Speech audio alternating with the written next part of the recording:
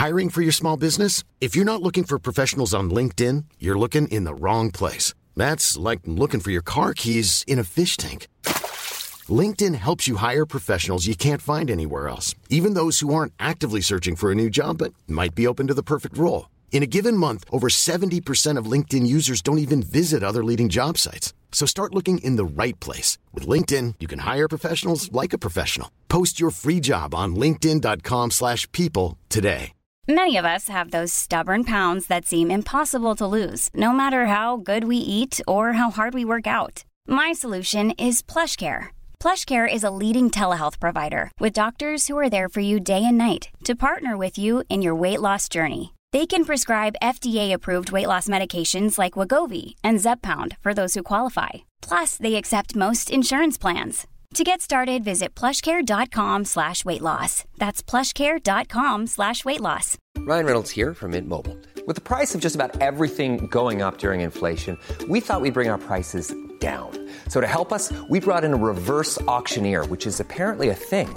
Mint Mobile Unlimited Premium Wireless. How to get 30, 30, bit to get 30, bit to get 20, 20, 20, bit to get 20, 20, bit to get 15, 15, 15, 15, just $15 a month? Sold! Give it a try at mintmobile.com/switch. $45 up front for 3 months plus taxes and fees. Promo rate for new customers for limited time. Unlimited more than 40 gigabytes per month. Slows full terms at mintmobile.com.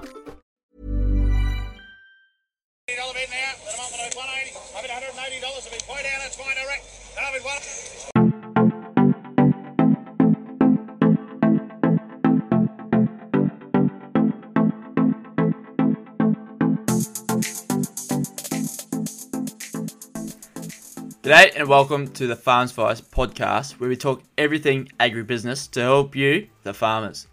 Find out the leaders and the innovators of the industry and join us on our journey of piecing together the successful farming template.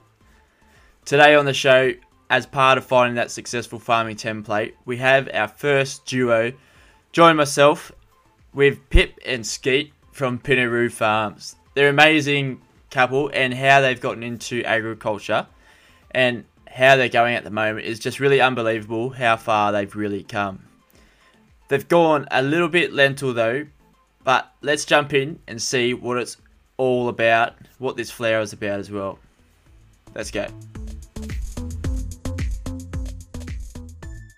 Welcome to the podcast, Pinaroo Farmers. G'day, how are you, Jack? Thanks, Jack. Thanks for having us. So we've got Pip and Skeet. What's behind the name Skeet? How'd you get that? Well, when I was about a day or two old, I was born with a big head, little body like a mosquito, and it's just stuck to me. It's right. Not that funny. I'm pretty sensitive about it, actually. True Aussie style, getting the nickname when I was overseas. There was no one really does nicknames over there. It's all just by first name, so it's a bit different. But good to hear you've got it's come through all the way to now. Yeah. 41 years, proud. Absolutely. Well, thanks for coming on the show. The reason you're on the show is you're variating within your business, your farm, and it's really interesting to see these stories and how farmers are able to make a new channel of income and also to step back off the farm and just see how they can improve or add something into the mix. So thanks for coming on the show. Really important. But before we get down to your agribusiness, can you just give a bit of a background for both of you on what your connection is to agriculture? Were you born into it or did you just see the light? Thanks for having us. So we actually have a different farming story. We moved back to my family's farm. So I'm the fourth generation farmer. And I guess I moved off the farm and went to boarding school and did uni and travelled, and I actually ended up doing a dip ed in middle school teaching in science and geography. So I spent a fair bit of time doing that. And then I met Skeet. Yeah. So I grew up in Adelaide, just off Port Adelaide there in Semaphore.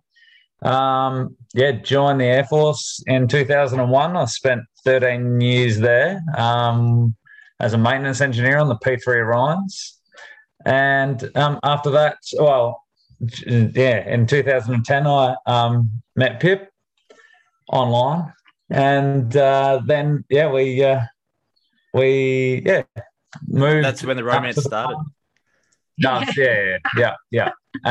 Both for farming and for you two as a couple.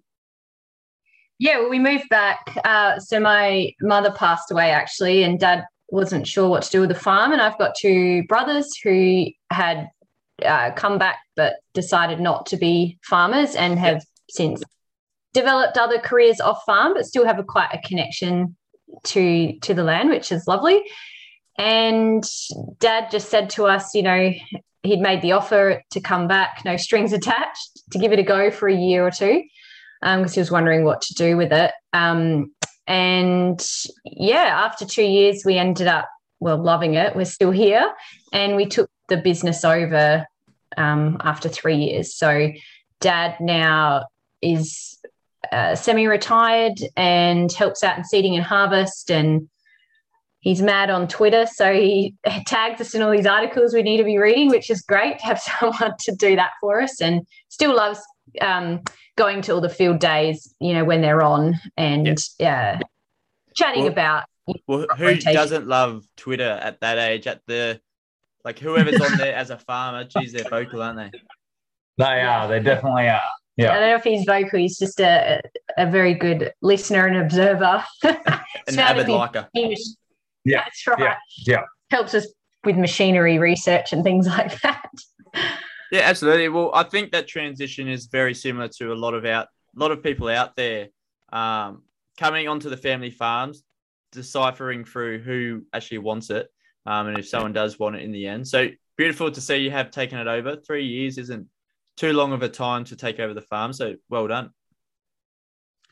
Thank you. Yes, it was a very steep learning curve. I think our first year by ourselves, Dad decided to take an overseas trip, and there was diamondback moth through the canola, and we rang Dad, and he was in the middle of America somewhere in terrible phone reception, and we're standing there in the canola paddock going, it's full of moths. And he goes, well, I don't know what to do about it. We said, but you've been farming longer. And he goes, yeah, but every year's different, Pip, so you've just got to work it out. Sorry. Yeah. It's probably the standard Dad reaction. Yeah. So he's been doing it 57 years, and still nature throws curveballs every now and then, as we all know. Yeah, 100%. And for yourselves, your backgrounds are quite diverse. I mean, coming from the Air Force and being a teacher is quite relatable, but the Air Force is a little bit different and regimented towards like farming. Skeet, you might be able to tell me a bit different. Do you think it's totally different, the way that it's structured? No, actually, I don't think it is. I think I've fit it in pretty well because nuts and bolts still go the same way. Still righty-tighty, lefty-loosey. And it was good to have that structure, and I probably wasn't the most structured person in the Air Force, so I was probably a little bit loose to come back onto the farm. So, and to have that direction and a bit of a strategy and I guess a clear goal and how we could sort of work it out, it worked pretty well. It works really well. We had to learn agriculture. Yeah, just had to learn the agriculture, that's all. Yeah, well, I think everyone's still learning agriculture, even farmers that have been doing it for 57 years. Yeah, that's right. Yeah. Well, beautiful. Let's move on and talk about a bit of your agribusiness. What's happened for anyone that doesn't know or hasn't seen your products from Pinnaroo? Can you just tell us a bit about that and how it all came about? Yeah, so we grow wheat, barley and lentils predominantly. And in the 8 years of 2018 and the year of 2019, we were hit with a problem where we had really dry finishes to our season and severe frosts. So they were getting down to -7 in the paddock. Whoa.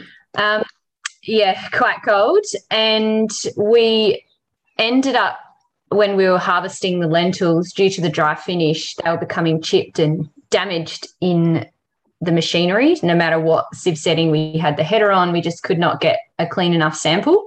Yep. And we typically grow our lentils for the export, in our area. And we went to the silo and we got downgraded purely on visual specifications. So we had it nutritionally tested and there was absolutely nothing wrong with it. So basically, to cut a long story short, we were left with a lot of produce. We just had no market to sell into.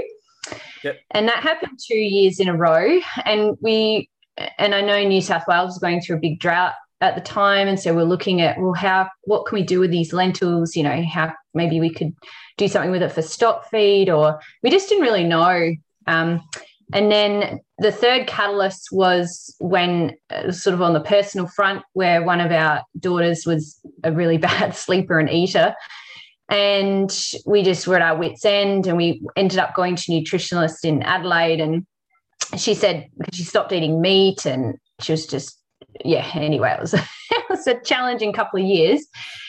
And she said, we need to get some more protein into her for starters. And then we started looking into the plant-based protein, and I tried adding lentils as they are, and she would pick them out. So we were driving to Adelaide one day, and Skeet and I both thought, why don't we just mill them into a flour? She'll never know. And so then we bought a little domestic mill, and we started trialing it on our nearest and dearest, and they too were starting to have some success with picky eaters. And then it sort of grew from there. Then we did a little bit more research, desktop research, looking at food trends and what was happening overseas, especially in Canada and America and Europe. And we're looking at pulse flours and what was happening. And we feel, whilst it's not huge here yet in Australia, there's definitely some positive signs coming through. So, that's really how it all started, Jack. It's pretty cool to, you found a solution to what your problem was. You're getting chipped for having chipped lentils down at your grain receivable side, I suppose, and finding that new market. How long has it actually taken from the day you sort of started until you got some packaging? So we ended up applying for a grant through Farmers to Founders, and they had and we were successful, which was great. They had a 3-month intensive, it's like an incubator course where it was focusing on getting your ideas out of the paddock and into marketplace. So whether it was a food value add idea or agri-tech idea. So we went through that program, and that was very intensive. So we got some really good structures around how to do customer research to find out, are we just solving our problem, or are there other people out there in a similar situation? Do people even care about lentil flour? So a lot of customer research, which was great, because I think the one good thing about that program, it's very evidence-based. And I think as farmers, we are evidence-based, because before we go to implement anything on our farm, we usually like to see trials or data, or so the way they presented their material was great. So after that had finished, we had built a very basic website. We had developed a prototype, and then we were ready to sell it via our online store. And that's, Great stuff. So when you first sold it, was it online, was it? Not at the market store? No, we actually sold it online, and we still have our little online shop. And because what we launched right in the middle of when the whole of Australia was in lockdown.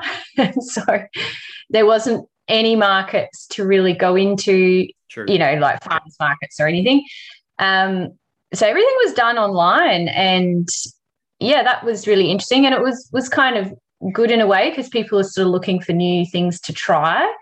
They were noticing some of the typical supplies that they buy. Some of the supplies that they typically buy in supermarkets had sold out, and so they were willing to try new things. And then once sort of Australia started to open back up again, then we went into a few wholesale bulk shops in Adelaide, And yeah, now we have sold, over 4 tons of flour, which is great. So some of that's gone into restaurants and into, bigger whole food shops and obviously online. So, yeah.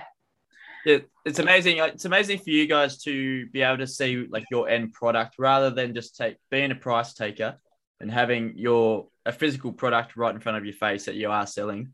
It's pretty cool as a farmer, don't you think, that you do have that? And it's something to work on. Yeah, definitely. It's historically all we do is, we put it in the truck and we take it to the silo, or it goes down to the wharf, and it goes off. And one of our things was, like we grow wheat, which makes bread, we grow barley, it makes beer, and our lentils are going straight into a shipping container and going off and feeding someone else. And one of our bugbears was like, we make this beautiful ingredient, why don't we use it?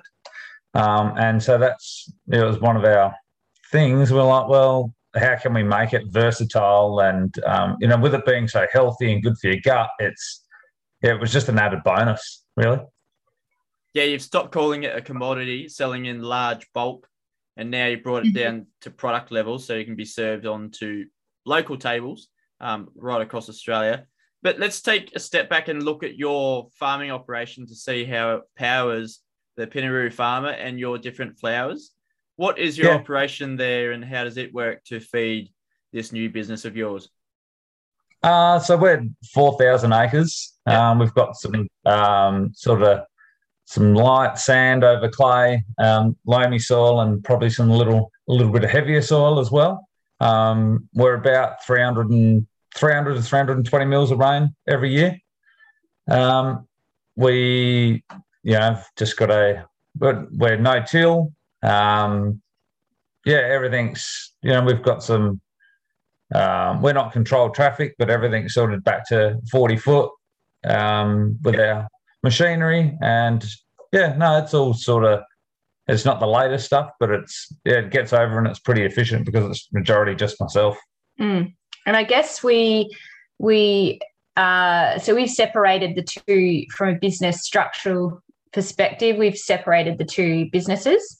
So the reason to go back a step is we called it Pinnaroo Farms because one day we hope to grow out of our business, whatever our farm can generate, and we can buy off other farmers in our district. So it'll become a regional branding of flour rather than it's just about us. So, and especially if farmers are in that similar situation, having the lentils that might not meet export based on visuals. So that's a great opportunity for us and for the locals as well. So we will eventually buy off our farm and buy off others. So I think we're pretty excited that because we've been practicing no-till for the last 19 years here in the Mallee.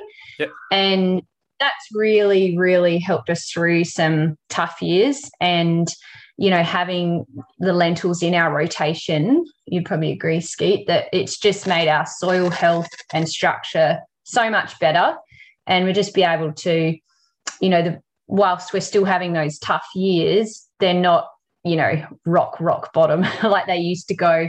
I remember Dad talking about it when the whole, top of the paddock would just go across 5, 10, 20 kilometres and, how we had to change, back in the early 2000s to mitigate that. Yeah, you'd walk out the front door and you'd just see the topsoil of the paddock just blow away right in front of you. Yeah, it's not a great feeling. It's not a great sight either. So we're lucky that Dad had sort of had the foresight to begin that process so long ago. And whilst we share the same values and, we want to continue along that. And I think with some of the tech that's coming out nowadays, it's only going to get better. And I think exposing people, that's what we found through this business actually, Jack, is people are loving to see how their food's grown and where it's grown and, just even the size of the truck auguring out, 30 tons of lentils, people were just blown away by the numbers, even though we just see that as one truck full. It's like, oh my gosh, that's, and it's really great to be able to share that too. Yeah, I think you're starting to create the story around where it comes from and connecting it to whoever's buying it. There's a book that just came out. You might have heard of it. She came on the show, Why You Should Give a Fuck About Farming. And I think your cause is quite relatable to what the book is about. It's about bringing the food back to the people rather than selling for bulk and just being a price taker as a farmer, and how those different policies take a part in why we do sell bulk commodities and how Australians don't really care about the food as much as what other cultures do. We're just a quick grab, bite to eat and out the door again. But I think what you're doing and how the farm is operating is pretty important, and it seems to be working quite well together. What sort of, have you got any new technologies on board, adopted anything new that has allowed you to grow, or even the time to get back into the office and work on your marketing for Pinnaroo? Oh, that's a good question. We've got some food tech ideas in the pipeline for our new. We're moving into sprouting our lentils, so which is really, really exciting. So our current flour now is we're calling it our original lentil flour. Yep. So that straight out of off the paddock, it's cleaned and then milled. So we're taking it a step further and sprouting them. So we're in the process of developing a small sprouting manufacturing plant. And there's some great innovative ways, which we can't go into too much detail yet, which is really, really exciting. So what does that sprouting do? Does it increase the amount that you have on hand, or is it a new product? Well, it's going to be a new product, actually. Yep. So the reason why we're sprouting is that lentils actually have a lot of phytic acid in them naturally, which stops our body from absorbing a lot of the micronutrients that are in lentils. So we all know that lentils are good for you anyway. And if you're to eat lentils, you're still going to get an excellent source of protein and dietary fiber. However, when you sprout them and you reduce the phytic acid, you're actually allowing the other nutrients such as calcium and folate and iron to become more bioavailable for your body and its digestive system. So it's really, really exciting. There's some great research about that. Canada's well on the way to down this path. So we're hoping to have the new product out either late this year or in January next year. And that's a lot of R&D behind that. So it's really moving into the food science area, which is really exciting. And, combining that with our farm and how we grow. Yeah, so look, we've definitely had our challenges, haven't we, with how this all works together. And, we still have to run the farm as well. So, we're not quite out the woods, but we're definitely on the way to developing something really cool. And we've got a technical baker who used to work in his bakery for the last 40 years, and he's come on board to educate us about how it cooks and bakes and all the different terminology, like another language in cooking. Yeah. Like it's crumb and crust structure and how many bubbles are in the bread and all this kind of stuff. So that's been a massive learning curve for us, understanding the food aspect of this business, which we didn't really anticipate, which is 100%. Funny. So are you only using your lentils as flours, or are you doing anything with your wheat and barley afterwards? No, we're just focusing on lentils at the moment. We're going to get that up and running, and look, we'll see how that goes. And I don't know, we'll never say never to looking at other varieties and what we're doing.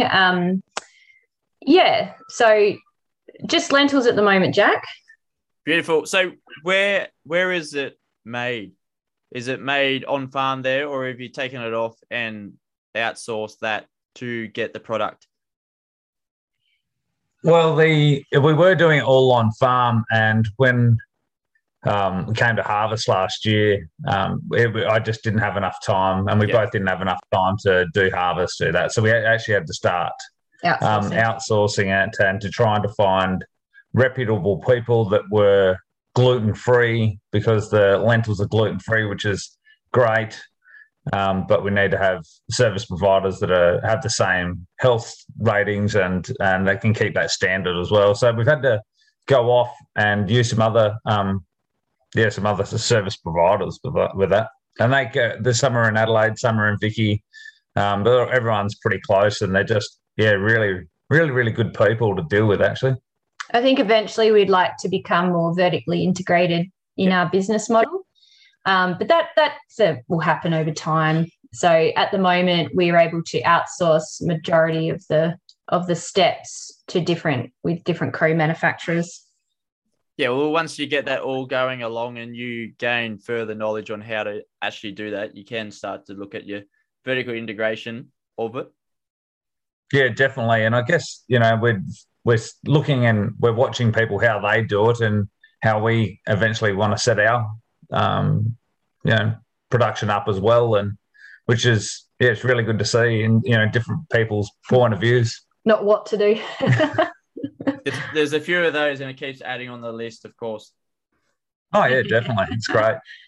So lentils as a food trend, you said about looking overseas for what there was. I was over in London for a while, and like lentil flours they're taking off over there, and those sort of alternatives. If you have alternative within the naming of it, and not the generic ones that come through all the time, it's really it sells really well. So how did you go about finding what's trending within foods across the globe and what's going to be happening here in Australia next 5, 10, 20 years? Well, we signed up with our local industry body, so Food SA, and through them, they provided us with a lot of support and documents, and they have access to a lot of these research papers and forecasting food trend papers. So that was really beneficial to us. We also listen to a lot of podcasts and listen to a lot of people being interviewed. And do you know what? We actually just really talk to our customers as much as we can and try and find out what awareness they have about pulse flours. Do you use it? Is it a weird philosophy? Is it a weird concept for you? Because most people think lentils, I just chuck them in curries and stews, and that's about it. So we have had a really strong educational focus with all our marketing, talking about its versatility and offering a lot of suggestions as to how to use it. And our in-house dietitian, she loves it because it's really an easy way. If people want to start incorporating more legumes into their everyday meals, it's really easy and gentle on the digestive system, because I think that's another thing that puts off a lot of people is that, they make me fart or they make me bloat, and actually having it as a flour, it's quite gentle because you don't actually need to have a lot of it in there to add that extra nutritional value. Yeah, beautiful. And finding that nutritional value and being able to convey that on there, how have you gone about that within your marketing to sell to Aussies, I suppose? Are you selling it through making recipes so people can sort of follow a structure to start adding it into their sort of diet? Yeah. A lot of trial and error in the kitchen, Jack, because I'm not a trained cook by any means. So we put all our recipes past our children. If children don't eat it, then, they're our toughest food critics.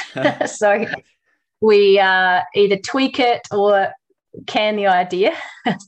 So, yeah, we have a lot of free recipes on the website. I think we're up to about 30, which is great. And some local lovely ladies of Pinaroo helped us out at the beginning, doing lots of trials in their, slices and muffins and things like that. So that was amazing to have that support, and we're so thankful. Yeah, and I guess the recipes we have typically designed or used are ones that are very, there's no sort of strange ingredients, and our lentil flour is probably the strangest ingredient. Yeah. And they're sort of your everyday meals like lasagnas and spaghetti bolognese and banana cakes and carrot cakes, and people we are finding are able to tweak to whatever they want anyway, their taste buds, or tweak it slightly or add different herbs slightly to what they're used to. So it really is quite flexible, that flour, because it acts as a flavour carrier. So you can have it in a sweet dish, or you can have it in a savoury dish or a creamy sauce, and it just adds a really nice, nutty, earthy taste. We're finding it, and some chefs have actually commented they love, coating their meat in it because it really brings out the flavour of the meat. And we've got a lot of people who are vegetarian and they like making burgers with it because it really holds all the veggies together. So lots of creative people out there, which is great, and who are willing to share all their learnings with us, which is good. Yeah, I bet there's a lot of words in there or sentences that I just haven't really heard of, like flavor carrying. I didn't think a flour could be flavor carrying, and how that would work. So it's pretty cool for yourself to be learning this on the run as well, don't you think? Yes, and we have just been so thankful, Jack, that we have had lots of support. I guess some of the early adopters who are willing to give us a go have just been very, very honest and open with their feedback, and have really been happy to answer a lot of our questions. So they'll send us an email and we've got all these questions for them right back at them about how they cooked with it, or what they found, or, what was their family's reactions and smell and taste and all that kind of thing. So we feel we're slowly building a little community of lentil lovers. That's it, the lentil lovers. So for yourself, you've been in a few programs and gotten yourself up to scratch. A few notable ones, Farmer to Founder and also the Farm Owners Academy. Can you just talk to us about those two and how they've helped you along your journey? Well, I guess Pip's already gone through with Farmers to Founders, yep. And that just sort of cemented everything that needed to be done, especially, and I was on the outside of it most of the time. It was Pip that was directly into it, but they just were, they were focused, they were hard, they were just looking at data, looking at responses and actually looking at answers. And I mean, it's nice to have a product, and it might be a great product, but do people want it, and do people want to buy it? And then going on to Farm Owners, we joined Farm Owners 2 years ago. We did they've got a program called Take Control, because, I was in the Air Force, and Pip, she's a school teacher, and, it's one thing to take over a farm, and it's one thing to learn farming, but it's different when you've actually got to learn a business, and you've got to actually learn business acumen, and we weren't taught any of that really. So we wanted to educate ourselves on that, because that's where our falling down was. Yep. Down. So, and they've been, really, really good, unreal. So, and that's helped us immensely, just with structure, mindset, education, and, just to really push the business to a new level, making goals and actually paying yourself a proper wage. So I know it sounds stupid, but we really should pay ourselves a proper wage. I think I think we probably have found their financial. They do a separate program. you can do this on the side, that they run a financial framework.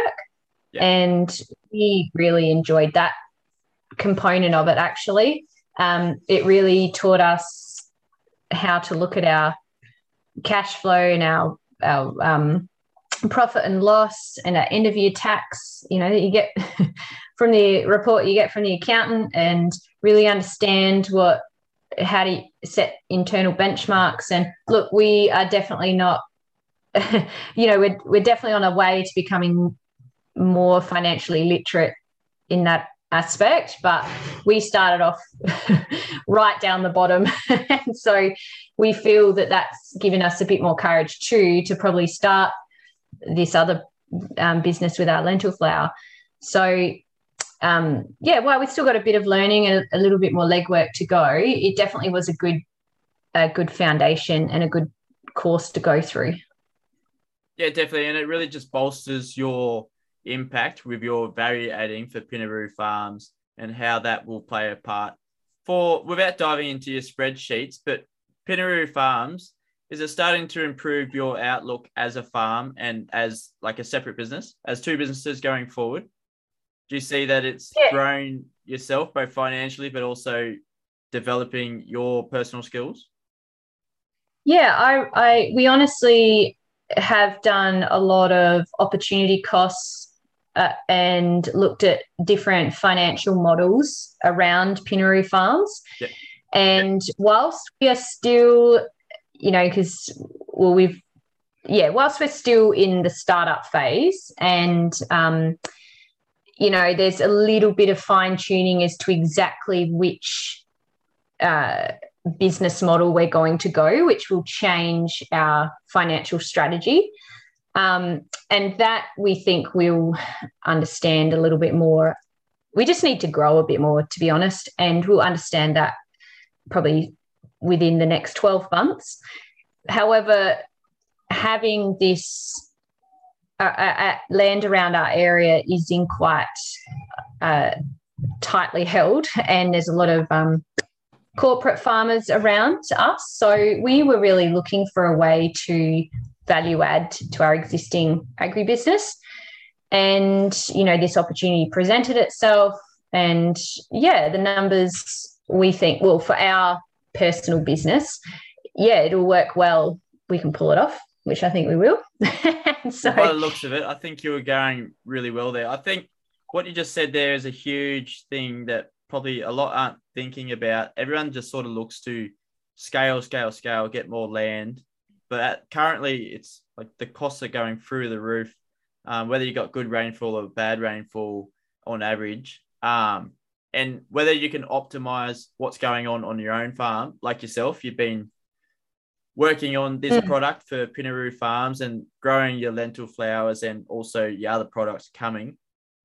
It's really important, like farmers can start to optimize, and that will be the only way that we can start to actually lift the goal of 100 million at the farm gate by 2030 or whatever they think.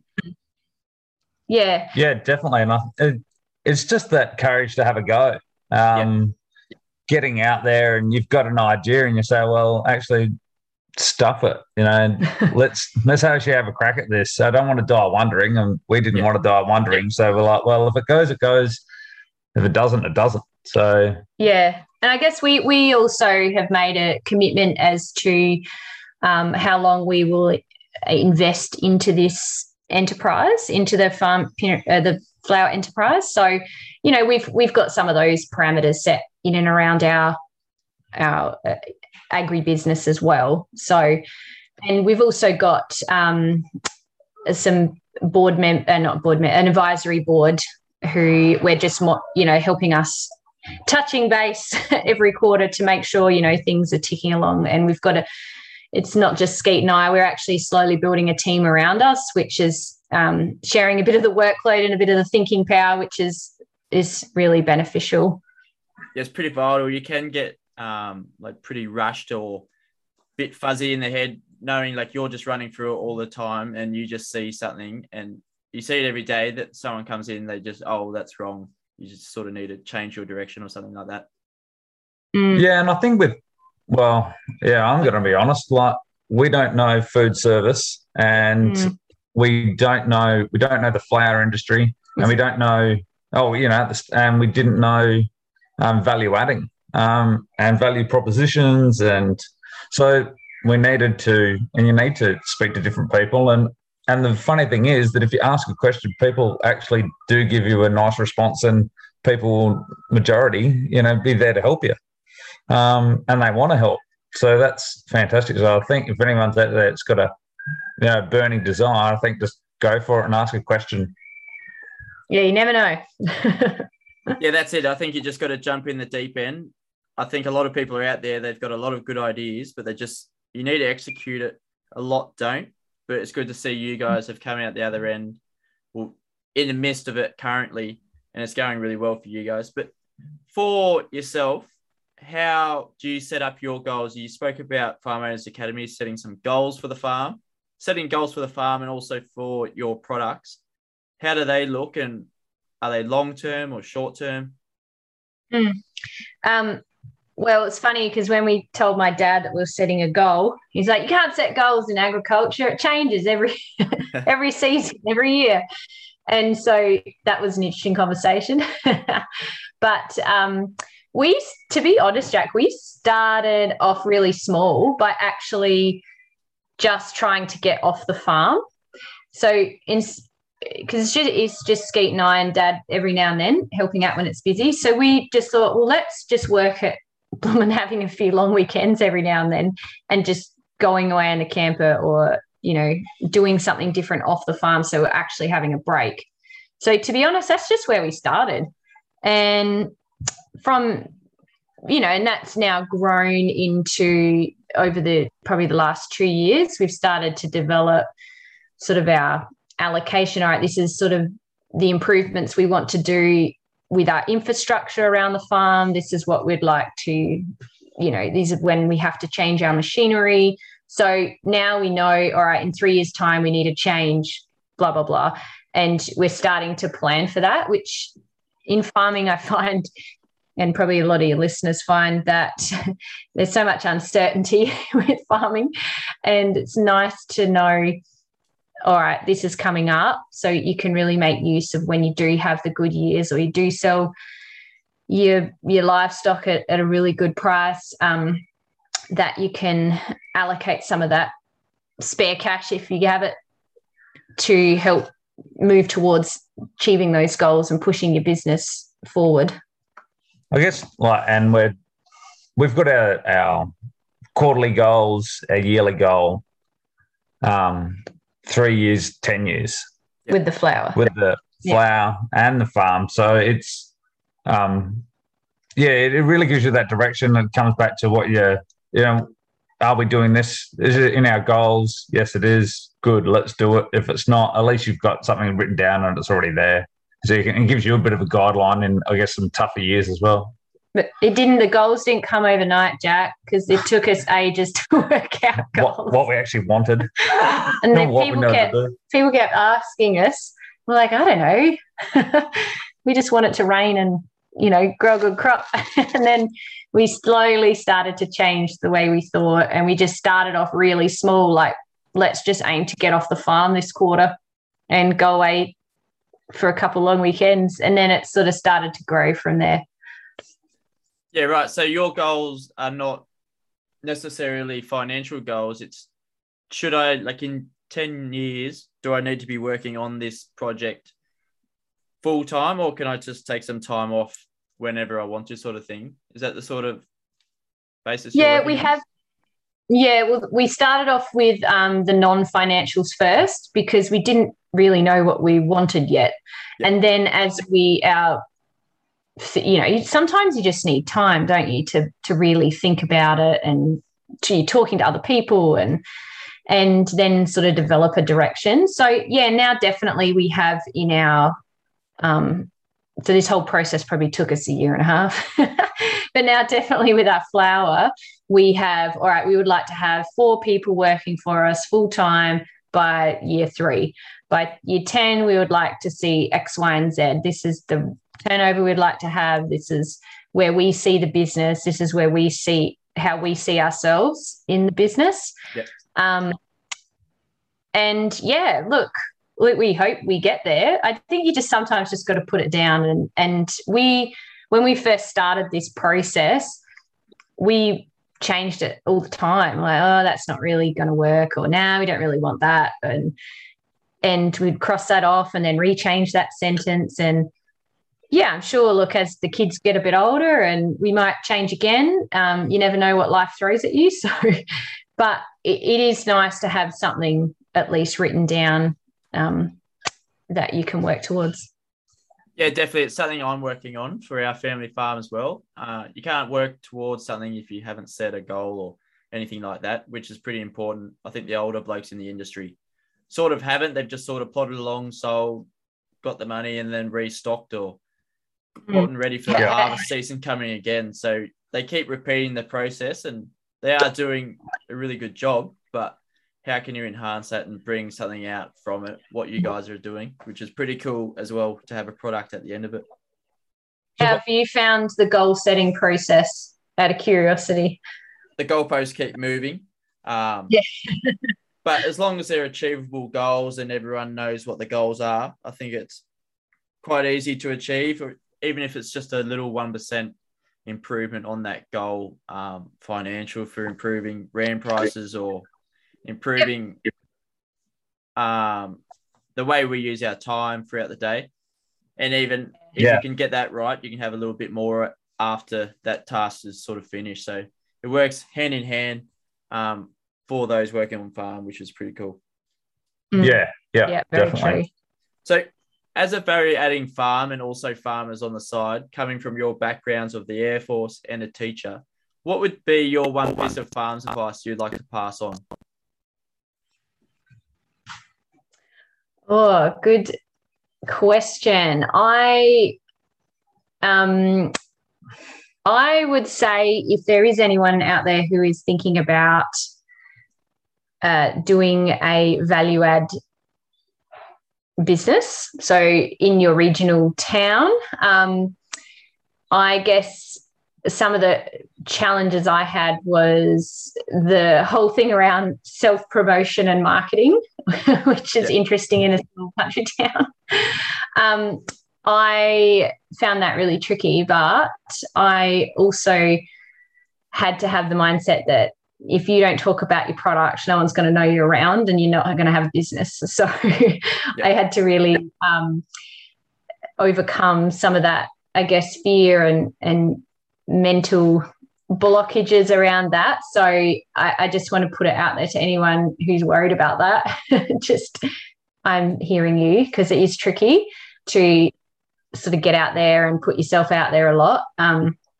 Maybe we're not brought up, I probably wasn't brought up that way. And but on the flip side, we've met so many wonderful people. We've met some of our customers are just really, really lovely, and they're so thankful for farmers and the fact we're, doing the best we can with our land practices, and love when harvest comes around and seeing it all happen and the buzz on the farm. So there is that really nice flip side, which I think in farming we aren't really connected to the end consumer as much. So that's, it was worth it. Yeah, that's what I find so cool about your sort of product, how you can connect straight to the consumer. But Skeet, what do you think? Is it down the same lines, or?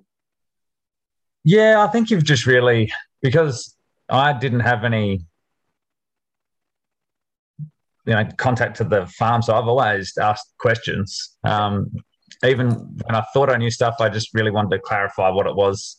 So I think, and so many people out there too are willing to help. They love talking about farming. They love and there's as many people that love talking about accounting and business, value add, podcasts. Well, everyone, is a lot more, I don't know, they just love the conversation and willing to help you. So I think just ask the questions and think of good questions to ask. It just doesn't have to sort of take up the airspace, just think of good questions to ask and, try and tap that knowledge that some people have. Yeah, absolutely. Tapping into what other people know is a pretty good one. And also, we're pretty modest, as Pip said, as Australians, and we're not very good at creating hype around our own brands or our products that we're selling. No. If you go overseas, it's a totally different story. They're shouting like mad. It's annoying, actually, but like we just need to find our level of selling the products and just getting our name out there, which is pretty important. But you must be doing something right, because I came across you on social media and saw the work that you were doing and loved what you're adding to your farm. And so now you're part of the Farms Advice alumni. So thanks for coming on the show. No, thank you, mate. Do we get a shirt? I don't get a shirt yet. I'll have to get some for the podcast. But as you say, farmers always love to talk, and these podcasts usually go for half an hour, but it's nearly an hour now. So thanks for coming on the episode. I love always talking to farmers, so it's really good to see what you're doing down in South Australia. We're not doing the same up here, but it's good to get some insight into yours.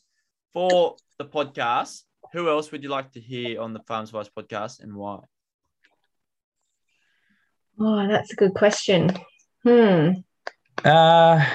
In business, there's I'd probably like to hear some how people, if they've got any agri-tech ideas. So I'm not sure if anyone's out there, but we love hearing about, and that's probably the exposure when we got to meet some really awesome farmers through the Farmers to Founders. And there's just some great creative farmers out there who are just making some really, really cool apps and pieces of machinery. So I think like one of the guys really captured our attention in the last course we did with them was the Ozcrimper guys. And probably worth having a chat to them. They've got a great story. Absolutely. And there's a lot of farmers out there making some cool stuff, benefiting their own farm, but I wish they'd make it commercial. Yeah. They're in the process. Yeah. Needs that demand. Absolutely. Well, Skeet, Pip, thank you very much for coming on the Farms Advice podcast and sharing your experience. I'm sure the listeners will get something out of it. I have, for sure. It'll be one to listen to coming up. Thanks very much, Jack. Thanks for your time. No worries. Best of luck with harvest. Thanks for listening to episode 65 with myself and to Pinaroo Farms, Pip and Skeet. Thanks for coming along and sharing with us the unreal value that you've learned along the way as a teacher and former RAF. It's really important that we can share your story, and hopefully it can help someone out there take away something from this episode and implement it into their own farming enterprise. But if not, share it with a mate, a farming mate, or one that's not even in agriculture. Might be quite handy as well, that might find it useful to help us grow as an independent podcast. It's really important that you can help share this along. Word of mouth spreads the best in agriculture, so keep it spreading. So make sure, if you love this episode, leave a comment on our Instagram page or with an Apple Podcast review. We were ranked 118th last year in the business category, and this year would love to smash that out of the paddock. But until then, next Tuesday, keep on farming.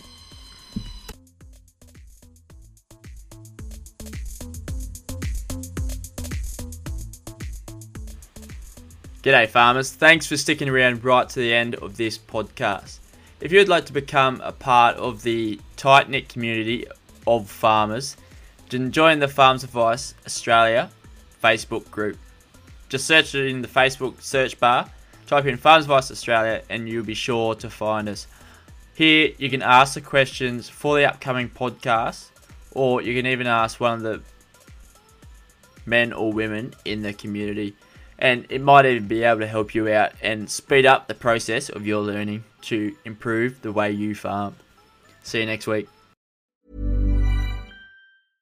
Imagine the softest sheets you've ever felt. Now imagine them getting even softer over time. That's what you'll feel with Boll & Branch's organic cotton sheets. In a recent customer survey, 96% replied that Boll & Branch sheets get softer with every wash. Start getting your best night's sleep in these sheets that get softer and softer for years to come. Try their sheets with a 30-night guarantee. Plus, get 15% off your first order at bollandbranch.com. Code BUTTERY. Exclusions apply. See site for details.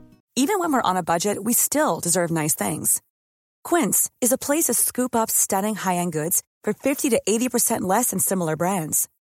They have buttery soft cashmere sweaters starting at $50, luxurious Italian leather bags, and so much more.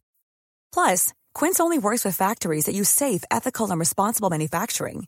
Get the high-end goods you'll love without the high price tag with Quince. Go to quince.com/style for free shipping and 365-day returns. Imagine the softest sheets you've ever felt. Now imagine them getting even softer over time. That's what you'll feel with Boll & Branch's organic cotton sheets. In a recent customer survey, 96% replied that Boll & Branch sheets get softer with every wash. Start getting your best night's sleep in these sheets that get softer and softer for years to come. Try their sheets with a 30-night guarantee. Plus, get 15% off your first order at bollandbranch.com. Code BUTTERY. Exclusions apply. See site for details.